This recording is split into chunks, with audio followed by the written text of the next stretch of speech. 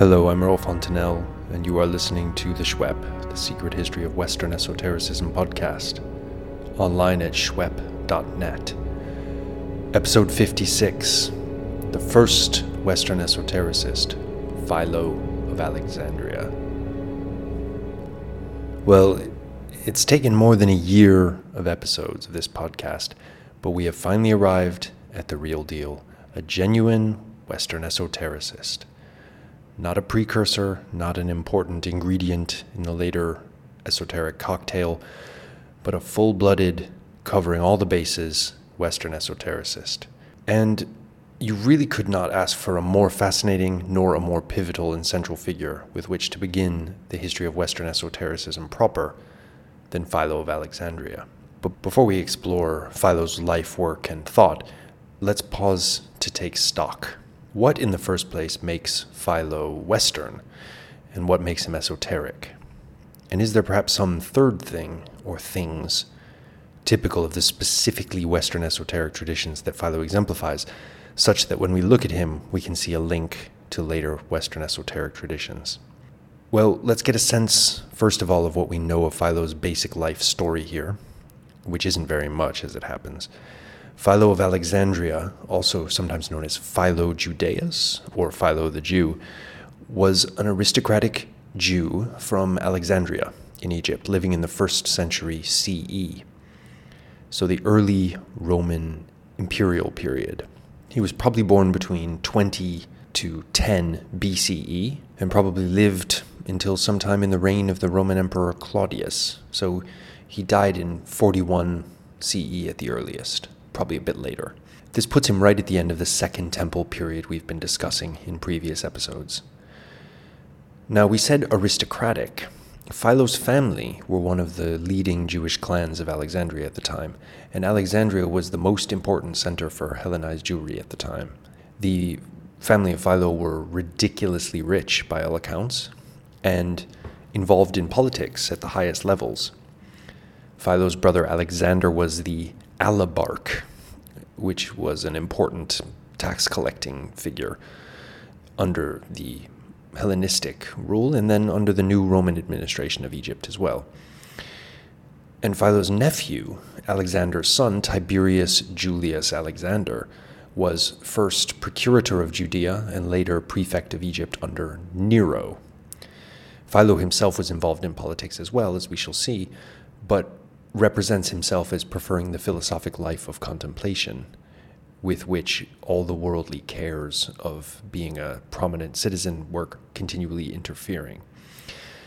Now, you may have noticed that the names Philo, Alexander, and Tiberius don't sound particularly Jewish.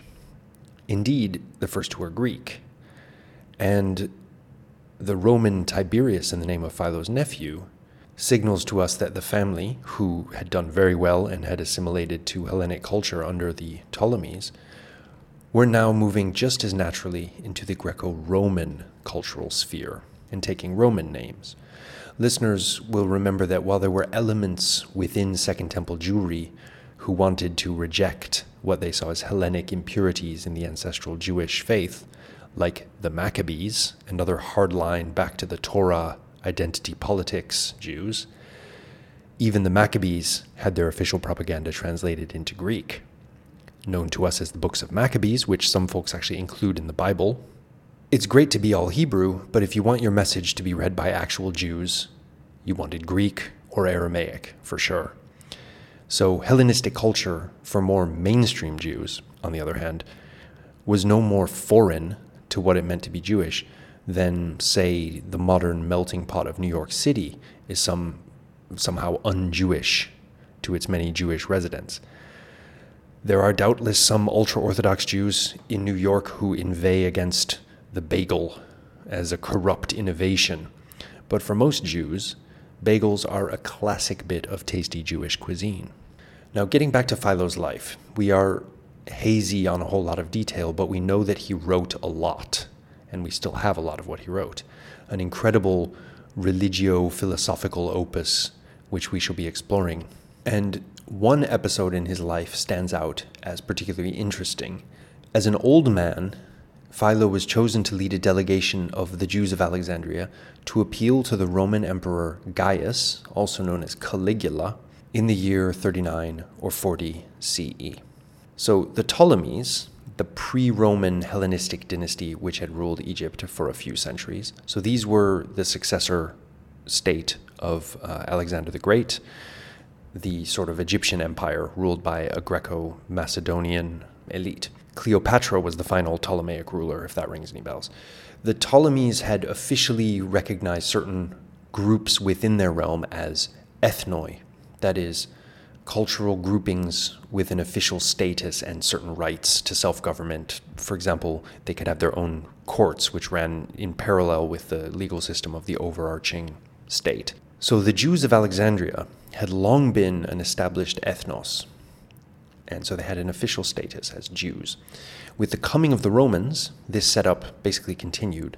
So when trouble was flaring up between the Jews of Alexandria and the Greco-Egyptians, the embassy sent to Rome to seek the emperor's intervention. Caligula, please come and stop the riots because it's getting really bad in Alexandria.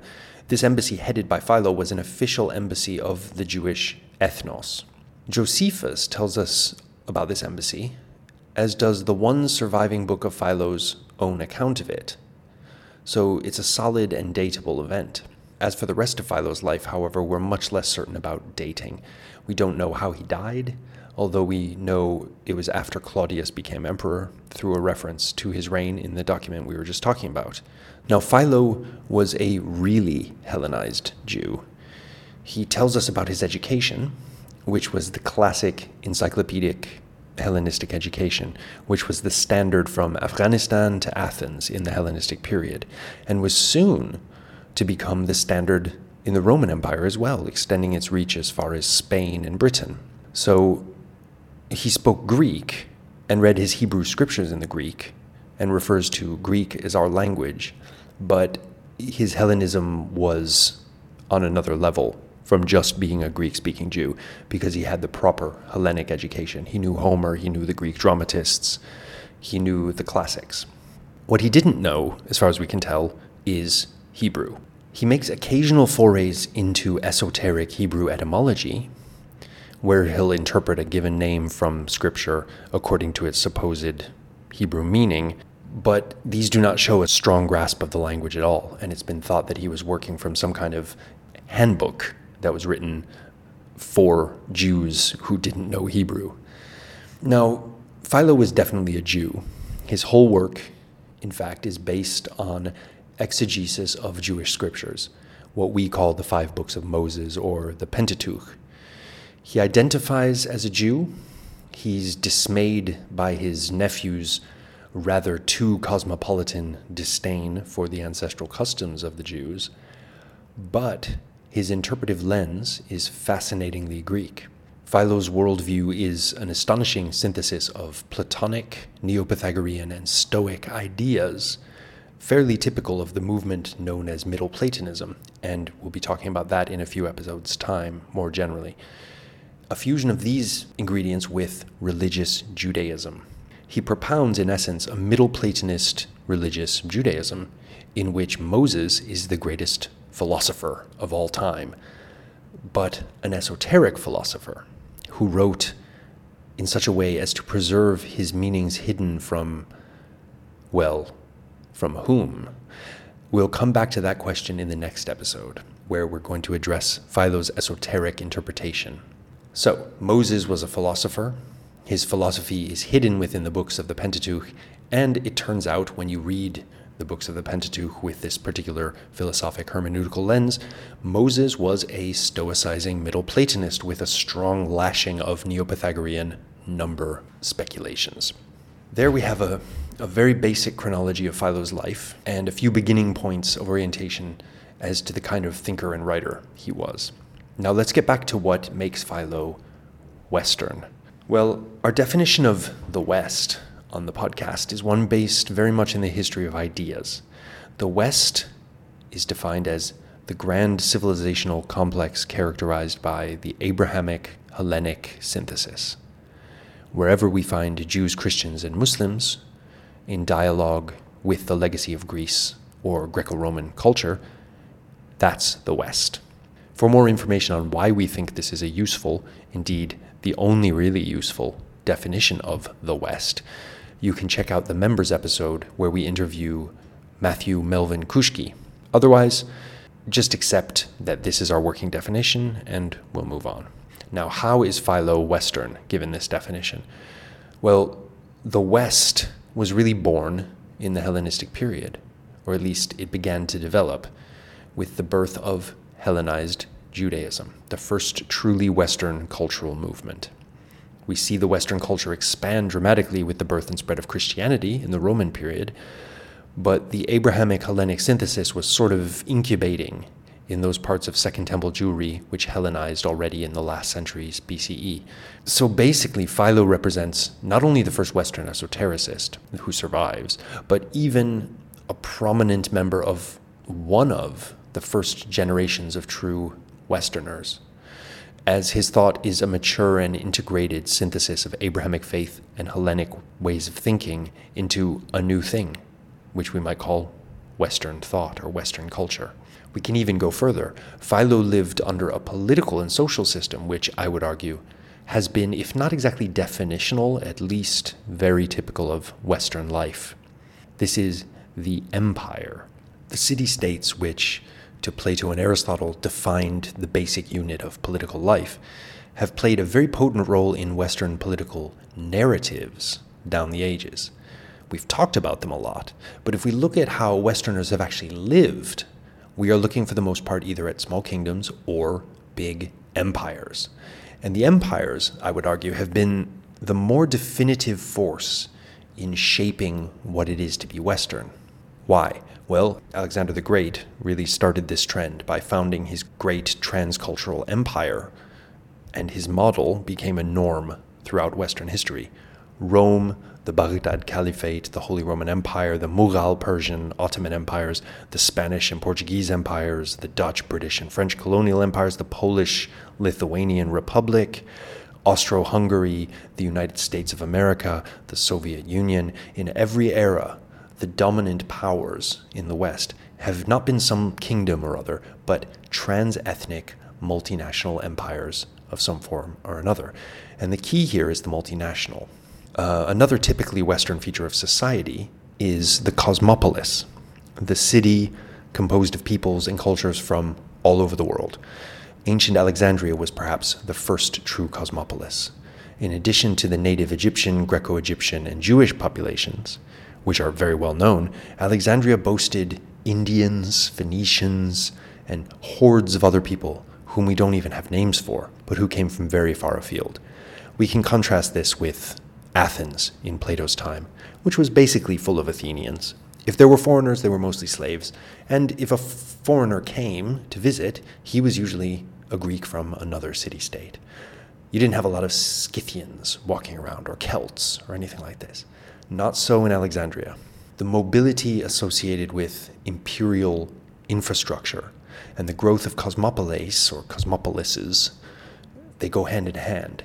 So there were Indians in Alexandria. There was like an Indian neighborhood because the Indians could get there.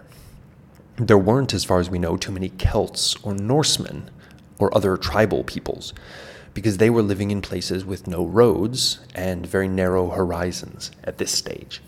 Indians, on the other hand, were living in a place with centuries-old established land and sea routes linking India to Egypt. Their worlds were linked by empires. Thus, Philo, as a fully Hellenized Jew living in the first true cosmopolis of the emerging Western world, is definitionally Western. Now, all right, he's Western, but what's so esoteric about him? In fact, Philo is such a paragon, not only of esotericism in its kind of stripped down definitional sense, as meaning discourse which presupposes an inner and an outer group, or discourse which presupposes an uninitiated dichotomy, but of Western esotericism in many of its typical themes and preoccupations. So much so that we could almost call him the founder of Western esotericism. We won't call him that, firstly, because he didn't actually invent most of the stuff he writes about, He just happens to have survived and also to have played a crucial role in the formation of Christianity, so that we think of him as this towering early figure. But nevertheless, it would, I think, be fair to call Philo the first writer whose works survive to any real extent, who embodies basically everything we mean when we say Western esotericist, taking time and place into account. First of all, what did the guy write? If you're looking at a reference to Philo, it will mostly come in the form of a mysterious abbreviated Latin title, like Quod Deterius or Quaest Ingen. So basically, Philo's works have been divided up into little thematic booklets by editors, and they've given each booklet a Latin title. The commentary on the early verses of Genesis, where God creates the world and human beings, for example, is referred to as Opif or De Opif, the full Latin title being De Opificio Mundi, on the crafting of the world. Now, lots of Philo survives and lots doesn't survive. Quite a bit survives only in Armenian, but Philonic scholars have labored long and hard and even learned Armenian to try to reconstruct how his oeuvre as a whole was composed. And generally, they agree that Philo wrote three main bodies of work, or three macro works, or you could say he had three main projects. And these have nothing to do with those Latin titles. Those Latin titles are very arbitrary. So the first main project is the Quaestiones, or Inquiries, and these are the ones which mostly survive in Armenian. And they have names like Quaestiones in Genesim, or Inquiries about the book of Genesis. So he'll pose a question and then look to the scriptures and see how the scriptures answer the question. Then we have the second big project, the so-called allegorical commentary. And this is a verse-by-verse esoteric interpretation of the book of Genesis. Lots of good stuff to be found here, as you can imagine, and we'll be talking about the allegorical commentary in some detail in the next episode. And lastly, we have the exposition of the law, which is often discussed under different titles, but this is one of the titles scholars have given it, a series of short treatises based on given themes. So this tripartite grouping of Philo's works, sometimes with different names, but usually in three main sections, is a fairly agreed structure for Philo's works, as he probably thought of them himself, more or less. The Latin titles don't reflect this structure at all, and so can be quite misleading, but you kind of use them because there's a tradition of using them. So that's our textual due diligence done. We now know what basic texts Philo was working on. I like to cover these matters because it took me years to get my head around the bewildering different ways Philo's works are cited and divided up, and there isn't really a standardized way of referring to him, unlike with many other classical authors. Now, Philo's work as a whole is esoteric from start to finish, in the sense that all of his works are works of scriptural exegesis, to a greater or lesser degree, but they're esoteric works of exegesis. Philo thinks that their author, Moses, was the founder of philosophy, like we've said, and like any good philosopher, Moses expressed himself not directly, but in enigmata, or hidden esoteric meanings. See episode 26 of the podcast on ancient esoteric hermeneutics, and episode 44 on Stoic esoteric interpretation for the kind of reading we're talking about here. Indeed, Philo is directly inspired by both the Stoic hermeneutics that we talked about in that episode, and also by the newly burgeoning Platonist styles of reading, which we can find in the scanty remains of Middle Platonism before his time. And indeed, it's in the 1st century BCE, just at the end of which Philo was born, when we first see a kind of growing consensus that Plato himself was an esoteric author and wrote in Enigmata. Thus, Philo is able to read the story of God's creation of the world in the scriptures and find in it the same story as in the creation myth of Plato's Timaeus, which we spoke about in an earlier episode. Thus, the creation, contrary to what many Jews believe and what most Christians believe, did not take place in time, There's no beginning of the world. The world is eternal, though created. So Philo is here adopting the mainstream reading of the Timaeus in Platonism and applying it to the Jewish story. God in Genesis doesn't simply create the world. He first creates a noetic, immaterial paradigm of the world, which then gives rise in turn to the material world we know and love. People who have read the Timaeus or listened to our episode on the Timaeus will be on very familiar territory here, but you could be forgiven for reading the book of Genesis and not finding anything about an immaterial paradigm. That's because it's expressed esoterically. This doctrine is all found through esoteric interpretation of verses that on the face of them have nothing at all to do with the creation. Philo is here combining the Timaeus account, where the demiurge uses a pre-existing paradigm, with the Jewish account, with its emphasis on creation, to make a new synthesis, and one which would have great staying power in esoteric Christianity. For Philo, God first creates the paradigm, which then generates the world. In the Timaeus, the demiurge doesn't create the paradigm, he just finds it and decides to use it as a model for the world. So Philo's taking both traditions and making something new with them. In the De Opificio, we have a wonderful account as well of cosmic ascent. So, man is made in the image of God, the scriptures tell us. So Philo asks, in what sense? In the sense that God is a transcendent intellect, a nous, and man too has a nous, or intellectual faculty, which enables him not only to know the truth, but to ascend through the cosmos and become one with the celestial bodies and actually orbit with the planets and stars, to look down upon the earth from that exalted vantage point and see all the different regions of the earth and what's going on, and then even to approach the presence of the great king himself, although the actual sight of God is unattainable, the divine radiance being far too great for a human nous to comprehend. So the account ends in a vision of overwhelming light. So, this is a heady cocktail. Here we have Hellenistic cosmology, expressed in terms familiar from Hellenistic astrology, because Philo in this account uses terms that are specifically astrological, imbued with the ascent imagery from Plato's dialogue, the Phaedrus, and expressed as a narrative which has much in common with the ascent account in the Book of Watchers in 1 Enoch, but is couched in the language of philosophic Middle Platonism. So, keen listeners to the podcast who've been following it up till now should know all those references I just made, and those who don't, who've just maybe jumped in here, you want to go back and check out what we've talked about before, because one of the reasons we like to cover pre-Western esoteric traditions is because they inform the real Western esoteric stuff so deeply.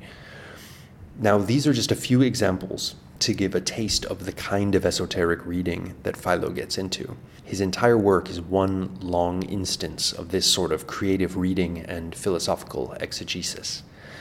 In the next episode, like I said, we shall look very carefully at this mode of reading, so let's leave it for the moment and move on to discuss other aspects of Philo's esoteric credentials. The way Philo locates himself is very interesting and will ring some bells to lovers of Western esotericism. He says, I'm a Jew, but he doesn't just say, I'm a Jew. He is, in fact, a philosophical, esoteric perennialist. So what does that mean? Normally, when he says we, he's referring to we Jews. We think this, we believe this, we read this. But occasionally, he refers to other allegorical interpreters, that is, Platonists, Stoics, and whatever other folks were doing this kind of reading, people who know how to look for the hidden truth beneath the veil of myth. So he'll refer to these people who might be reading Homer allegorically, for example, as we. So for Philo, there's a certain kind of esoteric fraternity of religio-philosophical initiates, which transcends the boundaries of what we call religious confession. It's great to be a Jew, but if you're one of the elite esoteric readers who find the true philosophy within myth, you are on my team. And in the connection of the mysteries and initiation, we should note here that the philosophical appropriation of the mysteries, which we associate with Plato, and we talked about this in some length in episode 34, whereby the ritual initiations of the actual mystery cults are reinterpreted in terms of philosophic knowledge. This is everywhere in Philo. Esoteric reading of scriptures and Platonist metaphysics are initiation. There are stages of initiation as well, but more on that in the next episode. Now, Philo also constructs a lineage for the transmission of truth, which is something that perennialists often do. In this case, his lineage is quite basic, but boy, was it influential. It goes like this: Moses, Pythagoras, Plato.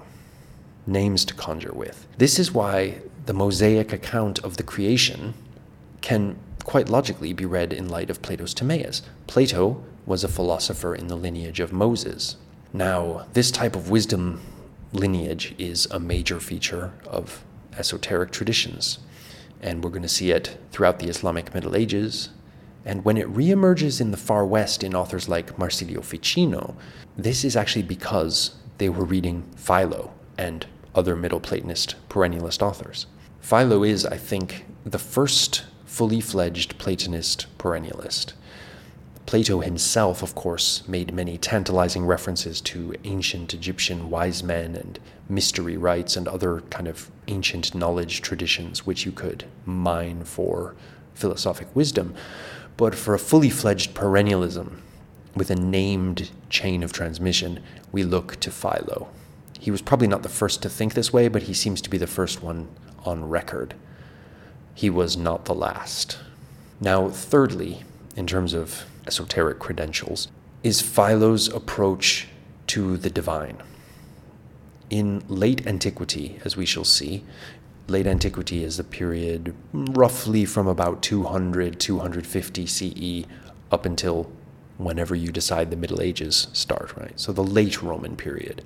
But when we get to late antiquity, as we shall see, it's actually a bit more problematic than that. Nevertheless, in late antiquity, as we shall see, everyone from Gnostics to Platonists to the Hermetic authors to Christian theologians, everyone is saying that God, or the first principle, or the ultimate reality, is ineffable.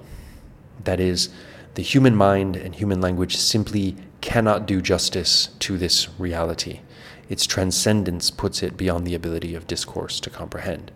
Cue the Deus absconditus, the hidden God of late antique religions. But in our period, at what you might call the end of the Hellenistic and the beginning of the Roman imperial period, no one is talking this way. No one, that is, except Philo. Now, no one can agree on what it was that caused Philo to place such an emphasis on God's transcendence. But whatever the reasons, maybe thinking through of Plato's Parmenides, Neo-Pythagorean speculations on the monad, scriptural exegesis in which God's majesty and exalted nature are emphasized, visions, or most likely a nice spicy mix of all of these influences. Whatever the reasons, Philo is about 100 to 150 years ahead of the game in that he says of God that he's totally ineffable, transcendent, beyond any analogies with the normal world and the things in it. It's impossible for mankind to understand God's nature. God is ineffable, inconceivable, incomprehensible. Here's a passage from the Embassy to Gaius, chapter 6. That's the work where he describes his trip to Rome, translated by John Dillon in his book, The Middle Platonists. Note, before I read the passage, that he who is Philo's favorite name for the Hebrew God. So this is a Greek take on the well-known burning bush incident where Moses says, "Who are you?" And God says, "I am that I am," in the King James Version. So it's a kind of mix of that and a Platonist ontological affirmation of pure being. So, he who is, that's God. Now let's read the quote. "For reason, logos, cannot attain to God, who is totally untouchable and unattainable, but it subsides and ebbs away unable to find the proper words to use as a basis to reveal, I do not say him who is, for even if the whole heaven should become an articulate voice, it would lack the apt and appropriate terms needed for this, but even God's attendant powers. So, not only God transcends our ken, even his powers are beyond our ability to comprehend or describe. Philo is getting heavy in the 1st century CE. Now, we won't say too much about this now, but we shall return to it in the next episode and in later episodes when we discuss the rise of apophaticism or negative theology in later antiquity. This is one of our favorite literary genres here at the Schwepp, because apophatic writers, at their best, are literally telling us that everything they're telling us about the first principle, they're not really telling us that. This is, as Michael Sells has put it, a form of unsaying, which expresses the unexpressible. And when we come to assess the importance of Philo in this tradition, we shall see that even if he's not quite the founder of apophaticism that scholars like Wolfson have tried to make him, he is certainly miles ahead of the rest of the apophatic tradition. And there must be a reason for that. It might have something to do with Alexandria, because Alexandria seems to have been an absolute hotbed for this sort of thing, as we'll see when we get to thinkers like Basilides. But at any rate, he has the honor of being the first extant writer to apply Greek terms like akatanomastos, arretos, and akataleptos, that is, unnameable, ineffable, ungraspable, to God. Indeed, we've mentioned this term arretos before in the podcast as a technical term in the mystery cults for the mystic secrets which cannot be spoken about in the presence of the uninitiated. So the word basically means secret, or not, literally not to be said. Here in Philo, we see the term in the process of transformation, and it may have even been Philo who did the transforming to some degree, into the technical philosophic term for ineffable. And if that's not esoteric, I don't know what is. So, those are a few of the broad strokes of Philo's esotericism, his esoteric hermeneutical project, which blended Jewish scriptures and neo-Pythagoreanizing, stoicizing Middle Platonism into a seamless system of thought, his construction of an esoteric lineage of truth, starting with Moses and embracing Pythagoras and Plato, and his innovation in apophatic discourse, his statements of strong transcendence. Now, in many ways, Philo was a fairly typical Middle Platonist philosopher, except, of course, for his Judaism, which makes him actually utterly unique among surviving writers. But in the radical transcendence which he attributes to God, he was way ahead of the game, even for a Middle Platonist. In the short time left to us, it would be nice to say a few things about more of the content of Philo's philosophy, to give a sketch of how he saw the world. One thing listeners will notice is that the Hellenistically informed, sophisticated philosophic and scientific background of Philo's thought puts it miles away from any of the other materials we've looked at in our history of Second Temple Judaism. We've had an awful lot of apocalyptic and hechalot texts, along with some magical materials. Now we are dealing with an urbane, highly educated, philosophically cutting-edge, aristocratic Jew with a rhetorical, polished style. We are a long way from the arid valley of Qumran, where the Dead Sea Scrolls were being written in a sort of hothouse atmosphere of cultic frenzy. There are no fevered expectations of the end times in Philo. There are no magical rituals in Philo, although the normal rituals of Jewish life are approved of, since they are all, of course, informed with esoteric philosophical meanings due to Moses' role as lawgiver. So Moses, of course, gave the Jews all their customs, but these customs are actually worthwhile because they have secret philosophic meanings. This is a very different cultural world from anything we've seen so far, and it brings us, I think, firmly into an urban and indeed cosmopolitan milieu, which is where so much of later Western esotericism has grown and flourished. It also shows us that Second Temple Judaism was a truly diverse phenomenon. So, what does such an urban, cosmopolitan Jew of the first century think about the universe? Here we're going to be drawing on a lot of the earlier episodes of the podcast where we talked about Plato, about Stoicism, and about Neo-Pythagoreanism and the pseudo-Pythagorean texts of the Hellenistic period. So if you haven't heard those episodes and you don't know anything about these things, you're going to want to probably go back and listen to them. So, Philo thinks that God created the immaterial noetic archetype of the world, as we mentioned, which then was used as the blueprint for the world that we know. The world that we know is the geocentric world of planetary spheres, which we covered in episode 40 on Hellenistic astronomy. So Philo, in terms of his cosmology, is scientifically up to date. He's going on the most current and most empirically proven model of the cosmos available. The supreme God is an utterly ineffable first principle. From this principle arose several subsidiary divine principles, and Philo gives different names for these and accounts for them differently in different places, so it's pretty much impossible to create a kind of concrete system. And we can't really go into the whole story here for reasons of time, although it is fascinating. But one thing we have to talk about is Philo's idea of the Logos. So listeners will recall that in episode 45 on Stoic physics and esoteric metaphysics, we discussed the Stoic doctrine of Logos, which for them was a rational creative principle within the fabric of the universe itself. We also mentioned that this idea of Logos as a kind of divine reality, rather than simply as reason or discourse, which is the normal meaning of the term Logos, would bear esoteric fruit later on. Well, gentle listener, that time has arrived.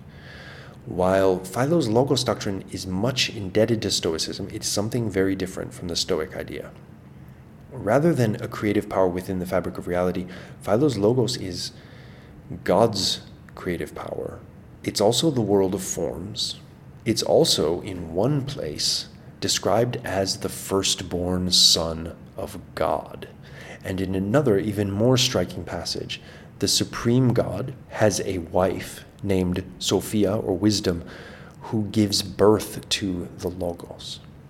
So God's wisdom, Sophia, is often described in various Hebrew writings as a kind of feminine, goddess-like figure, though she's never called a goddess.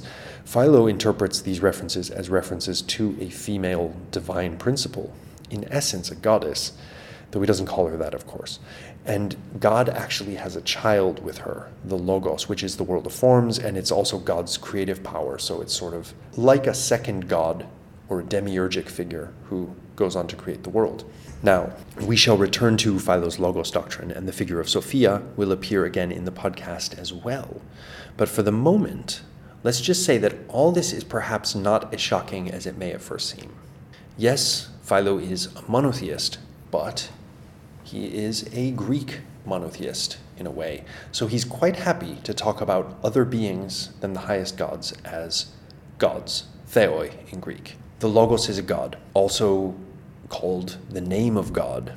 The planets are manifest and perceptible gods, following Plato. Even Moses is changed into a god when he climbs Mount Sinai to receive the divine revelation. So Philo is a monotheist, but a monotheist who's not afraid to speak of multiple theoi.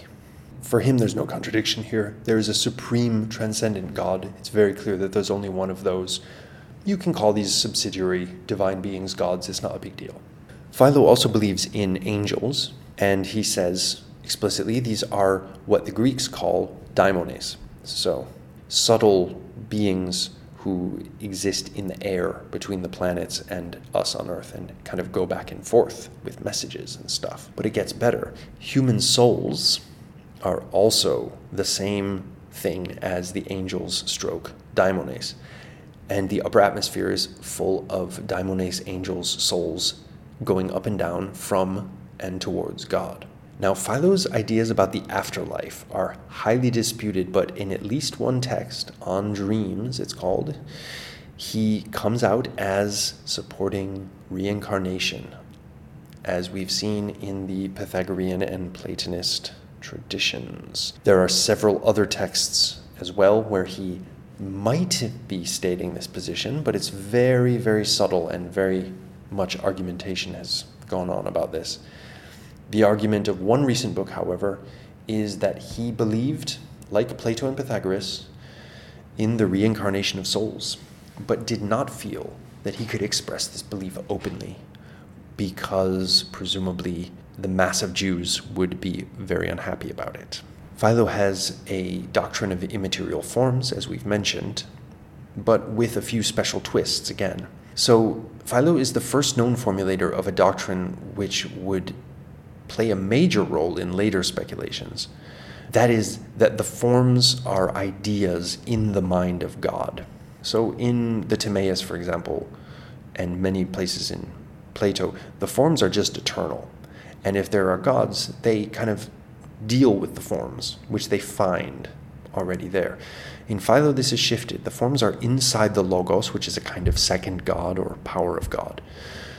So Philo here precedes Plotinus by about 200 years in stating that the forms are within the divine mind. And we shall see this idea cropping up again and again throughout the Middle Ages and beyond. It's a very, very important formulation for how reality works.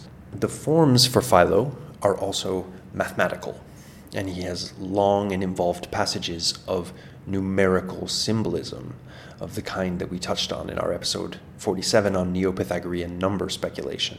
He wrote a treatise called On Numbers, which is unfortunately lost, but if we look at on the crafting of the world, more than a quarter of it is pure arithmological speculation, including a fantastic encomium on the number 7, which has always been a favorite number of mine.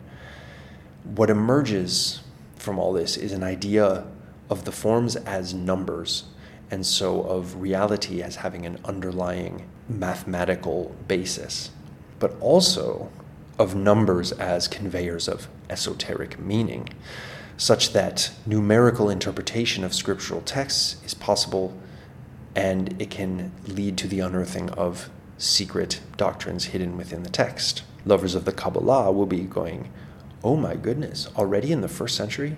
Yes, gentle listeners, Philo was ahead of the game in a lot of ways.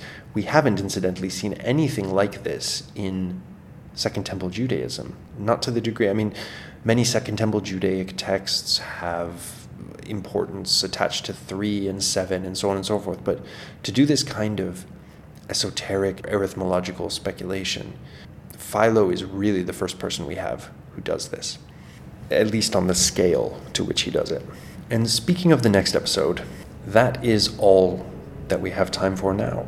So join us next time for an exploration of Philo's esoteric hermeneutics, whereby he interrogates the Jewish scriptures and finds endless layers of hidden messages and meanings which can never be exhausted. And until then, imitate the works of Moses and stay esoteric.